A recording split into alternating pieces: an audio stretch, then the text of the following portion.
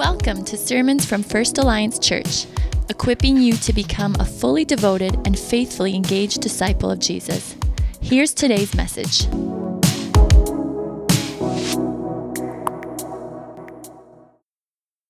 We believe that the Bible isn't just a dead book, but that when we open the Word of God, God Himself meets with us. So as we open God's Word this morning, will you pray with me? Living God, I thank you for this time that we have to gather around you through your Son, Jesus. I ask that you would send your Holy Spirit upon us, that you would illumine our hearts and minds to receive these words for the transformation of our lives. I pray that you would give us ears to hear and eyes to see you and your purpose for our lives clearly this morning. I pray this, Jesus, in your mighty name. Amen.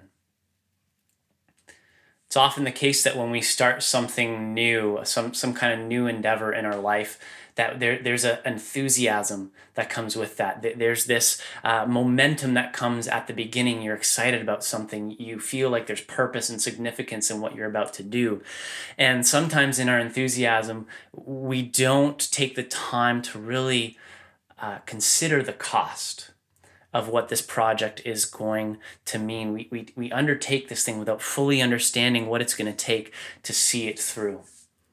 John Stuart McCaig was a wealthy Scottish banker. He lived at the end of the 1800s, and he had this dream to build something of significance. He wanted to make a monument for his family, and so he undertook to build a huge tower. He hired stonemasons, and for 5 years, they worked away in the city of Oban in Scotland. Unfortunately, after 5 years, McCaig died. And the monument still stands on this hilltop overlooking the village of Oban. And it's this unfinished tower. There's about 2 rows of the tower completed. It was going to be huge, but now it just sits there. And now it's known as McCaig's Folly. You see, he wanted to be part of something significant, but he didn't really count the cost.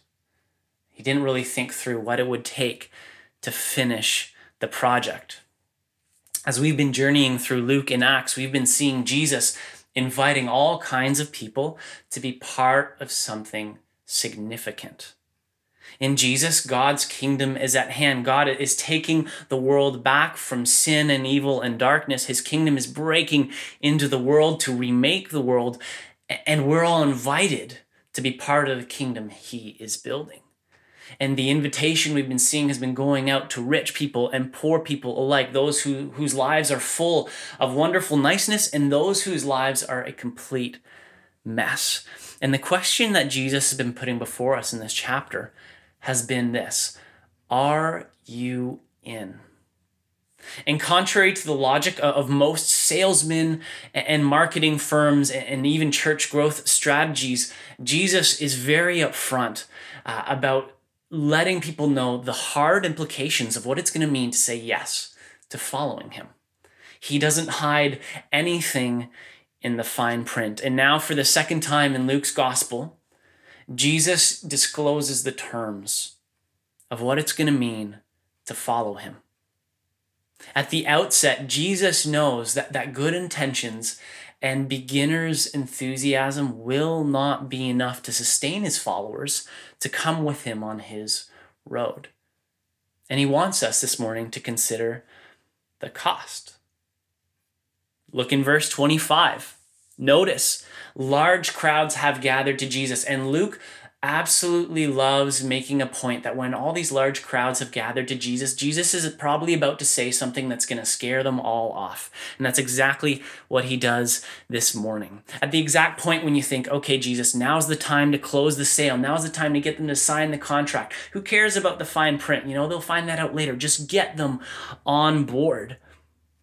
But He's not using usual sales techniques or church growth strategies. He's not hard selling people. He's not trying to make the Christian life sound as attractive as possible. He discloses the cost right up front. And many of us this morning, as we heard that text read to us about the cost of following Jesus, we might be wondering, is following Jesus really as alarming as Jesus makes it out to be?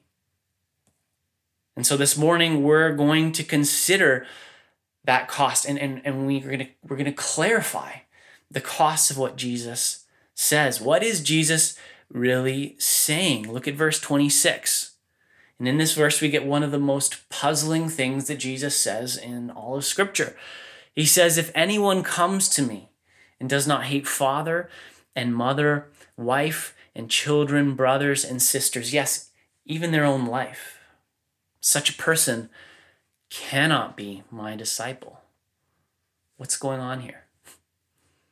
Jesus is not using the word hate as we use it. He's not saying that you need to feel this strong emotional hostility for the people that are closest to you in your life and to treat them as your enemies. That would conflict with what the Bible says about love. It will conflict with what Jesus says about love and even loving your enemies. See, what's going on here is Jesus is using a figure of speech. It's a way of saying in very vivid terms that to follow Jesus means that he comes first. He comes before. He comes in front of all your closest family relationships. He even comes in front of your own life. But it's even stronger than that. He's not just describing an arrangement where he is first and everyone else is a close second. The force of the expression, the imagery that he's using is saying that for a disciple of Jesus, compared to your love for Jesus, all the other loves in your life actually look more like hate. He's not just saying that Jesus needs to come first, but that Jesus needs to come first by a long way. It's not even close. He isn't first among equals. He's first, and he's in a completely different category all on his own. You see, a true disciple of Jesus undergoes this radical change in their loyalties that replaces all other loyalties that we have in our life. And he's saying that if you're going to follow me, your loyalty isn't given to your kin. It's given to me and to my kingdom. That's what he's saying. He continues in verse 27, and whoever does not carry their cross and follow me cannot be my disciple. And Jesus' hearers would know what this means. They were an occupied people. They had been conquered by the Romans and they were living under the boot of a foreign empire. Rome was successful in their conquest of the Mediterranean world because they crushed any opposition with swift brutality. Most people at some point in their lives had seen the somber procession of a condemned criminal carrying a large wooden cross, which very soon would be used as the instrument of their death. And when you saw that person in that procession, you knew that they were on a one-way journey from which there was no turning back. See, taking up your cross means following Jesus on a one-way journey. There's no turning back. And it's a journey that may very well cost you your life. It means being ready to endure whatever the world or the evil one will throw at you because of your allegiance to Christ. And as soon as you give your allegiance to Christ, you're set in the crosshairs because the world has rejected Christ and the evil one is the enemy set against Christ and his kingdom. Very practically for us in our lives, carrying the cross means self-denial. It doesn't mean self-deprecation. It doesn't mean thinking you're a worm or you're slime, but it does mean self-denial because there are all kinds of ways that I can live my life that are totally acceptable to the world, but that go against my loyalty to Jesus. And my cross, each person has a cross. My cross is the particular shape that my obedience needs to take in light of who I am, in light of my life story, in light of my circumstances, in light of where I live. This cross is different for everyone. There's the objective cross of Christ, which has atoned for our sin, but then there's the subjective cross for each one of us. It's different for a single person than it is for a married person. It's different for people who struggle with mental health. It's different for an introvert than it is for an extrovert. It's different for each age and stage. It's different from people of other cultures and who live in other places of the world. But the cross is there. for every disciple of Jesus to carry. It's part of the cost of following. And Jesus impresses upon us the importance of considering the cost in these two parables that he tells. He tells one parable about a man building a tower and one parable about a king considering going to war. And in both cases, unless you consider carefully before you undertake the project, if you don't consider carefully, you can wind up with disastrous consequences. In the case of building a tower, if you start building this tower and you don't finish it, you're going to be ridiculed, kind of like John Stuart McCaig and McCaig's Folly. And if you wage a war that you can't win, and in the parable he talks about you need to consider if you can beat an army of 20,000 with an army of 10,000. Basically, is one of your soldiers worth two of theirs? You got to consider that. Because if you can't win, you need to do something. You need to send a delegation. You need to make peace, or else you're going to be defeated utterly. You see, good intentions and enthusiasm don't get you far on the road with Jesus. He doesn't want our lives to end in ridicule. He doesn't want our lives to end in defeat because we've started something that we're not actually committed to finishing. Jesus says very clearly 3 times in verses 26, 27, and 33 that unless this happens, you cannot be my disciple. Word for word repeated. A person cannot be my disciple unless I am first in their relationships. A person cannot be my disciple unless they carry their cross. A person cannot be my disciple unless they give up everything for me. Everything. Now, in some cases, people do give up everything. Some people lose their lives. In other cases, we don't lose our lives or we don't have to give up everything, but we have to be willing to do so. If Jesus isn't first, if he's not above everything, we cannot be his disciple. Now, at this point, as we've been considering God's word, as one who's handling the word and bringing it to you, I want to be clear. My task this morning is actually to let us feel the weight of what Jesus is saying. My job isn't to take away the inner pressure that you might feel by finding, some interpretive way of dulling the edge of what Jesus is saying. I think too highly of Jesus to do that, and I think too highly of you to do that. We actually need Jesus to address us with his sharp words. And Jesus, let me be clear, wants his words to disturb us a little and wake us up. You see, sometimes the monotony of life has a way of lulling us into drowsiness. We need a splash of cold water to wake us up. And that's what Jesus is doing this morning. And just so you know, friends, if you've been a Christian a long time, don't run away from this address that Jesus is bringing to us.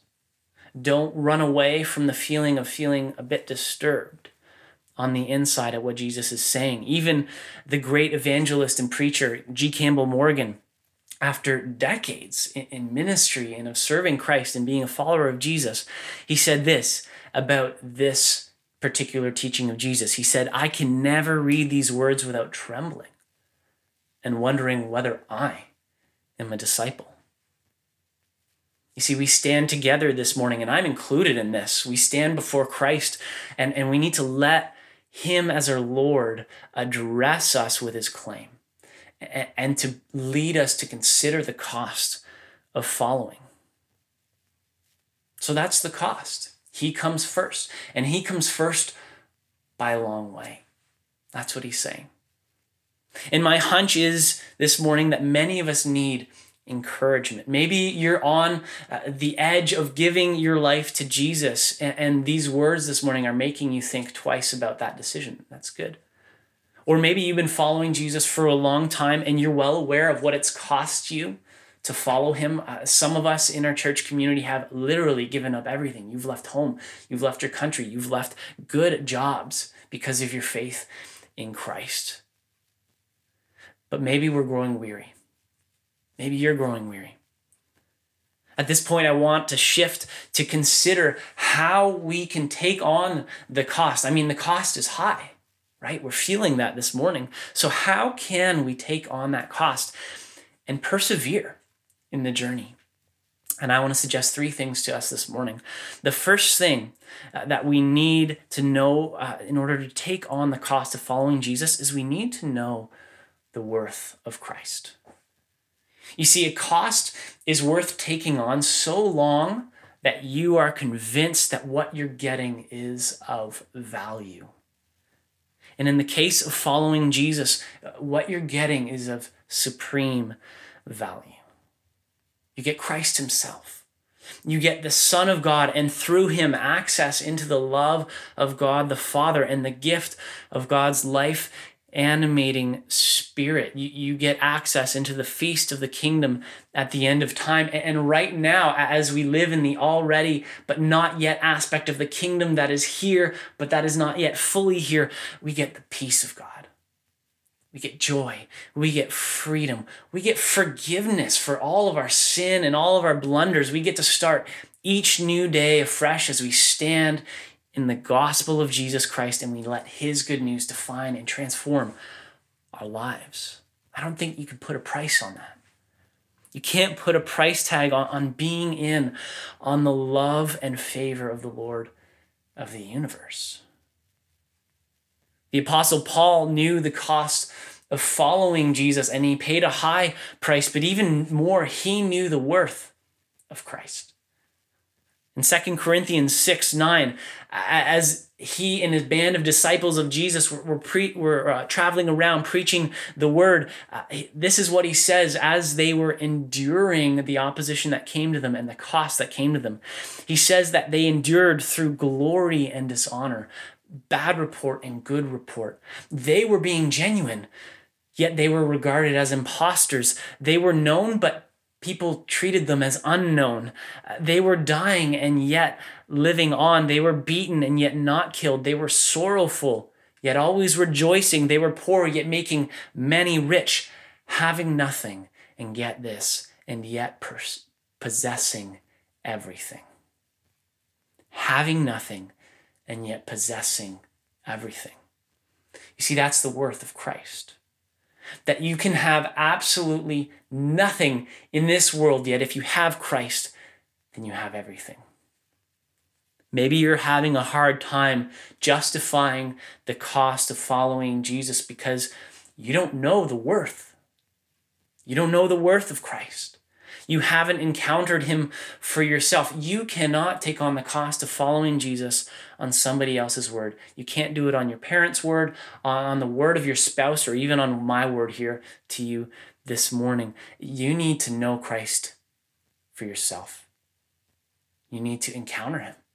You need to let him show you what his supreme value is. And maybe this morning you just need to pray a simple prayer. Jesus, show yourself to me. I'm on the edge of giving my life to you. I'm wondering if the cost is worth it. Show me your supreme value. Show me the value of knowing you. See, to take on the cost of following Jesus, you have to know the worth of Christ. And secondly, closely related to this, you need to know the cost he paid. You need to know the cost he paid. Another reason that we should say yes to Jesus and that we can persevere in following is that he took the ultimate cost on himself. He's not like a leader who sits in a comfy armchair ordering people to give their lives on the front line of the battle. He's the leader who went into the battle ahead of us, and he gave his own life to settle the war. You see, he doesn't ask us to do anything he hasn't already done himself. 2 Corinthians 8, Paul says, "For you know the grace of the Lord Jesus Christ, that though he was rich, yet for your sake became poor, so that you through his poverty might become rich." You see, before we get too hung up on what it's going to cost us to follow Christ, we need to consider what it cost him to save us. He left heaven. He left his high position and took on the lowest position, becoming poor and even dying an accursed death on the cross to rescue us from death and to give us life. In order to take on the cost of following Jesus, we do well to know what it cost him to bring us into life. Thirdly, you need to know his resources. He has everything you need to cover the cost. You see, in life, whenever you take on a cost of significance, whether it's buying a house or buying a car or even renting an apartment, you have to come at that endeavor from a position of strength, right? You save up a down payment. You need to show the bank or the landlord proof of your employment so that they know you're going to be able to pay. You save up your resources, and then you can take the plunge. You see, the cost of following Jesus is different. This is not an endeavor we come at from a place of our own strength and trust in our own resources. Our power and enthusiasm cannot go the distance. The salt will lose its saltiness. We take on this cost from a position of weakness, of knowing that in ourselves, we're not able. Our sin is too great and our hearts are too wayward. Our wills aren't strong enough. Our resolutions are too fickle. The resources we need to follow Jesus and take on this cost can't be found in us. And if you've been feeling your own weakness this morning and your own inability, maybe like G. Campbell Morgan, wondering, am I really a disciple? Maybe you tremble as I have trembled this week and as I do right now as I consider these words of Jesus and let him say them to me. If that's you, it's okay. If anything, your weakness is putting you in the right spot to follow and trust in Christ. You see, anyone who hears Jesus' teaching and the cost of following him and thinks, yeah, I've got this, that person isn't reckoning on the absolute height of the cost. That person isn't reckoning on their own sinfulness and fickleness. They're not being realistic. They're deluded. Following Jesus isn't about saving up your own spiritual resources, but about having Christ himself as your source.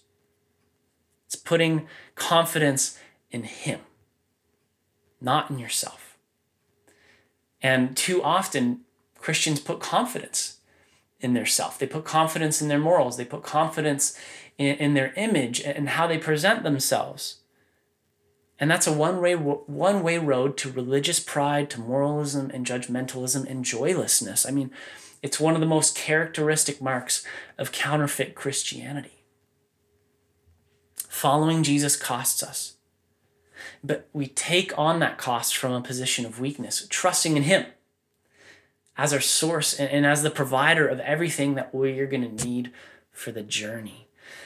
He doesn't want our lives to end in ridicule and defeat because we've started something that we can't finish. And here's the good news. He is committed to finishing what he started in us.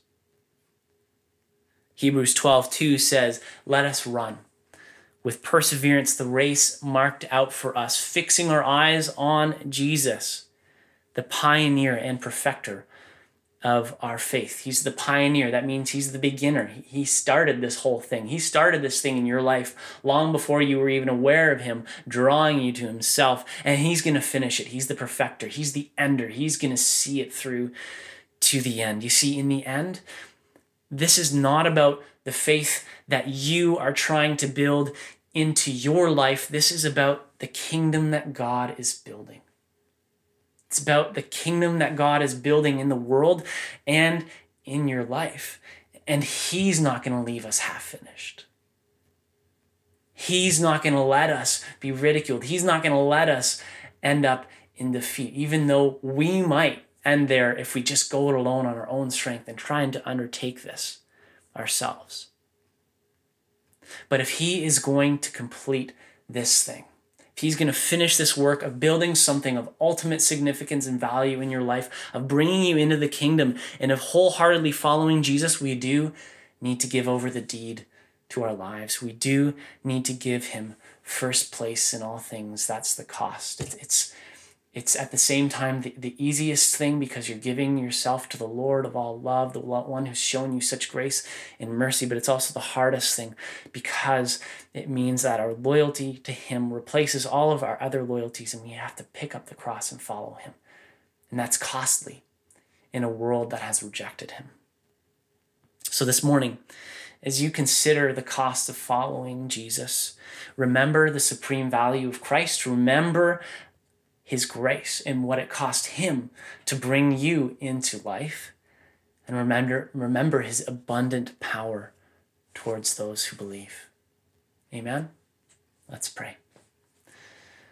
Holy Spirit, as we consider the cost of following Jesus this morning, would you come upon us? Would you reveal Christ to us and his supreme worth? Would you show us how he has paid our cost? Would you convict us of the sin that maybe we've been holding on to? And would you show us the grace of Jesus that has allowed our sin to be forgiven? Would you show us his sufficiency and empower us to live for him? We pray this in the name of Jesus and through him. Amen. Thanks for listening to today's message. For more on us as a church and ways to connect, please visit us online at firstalliancechurch.org.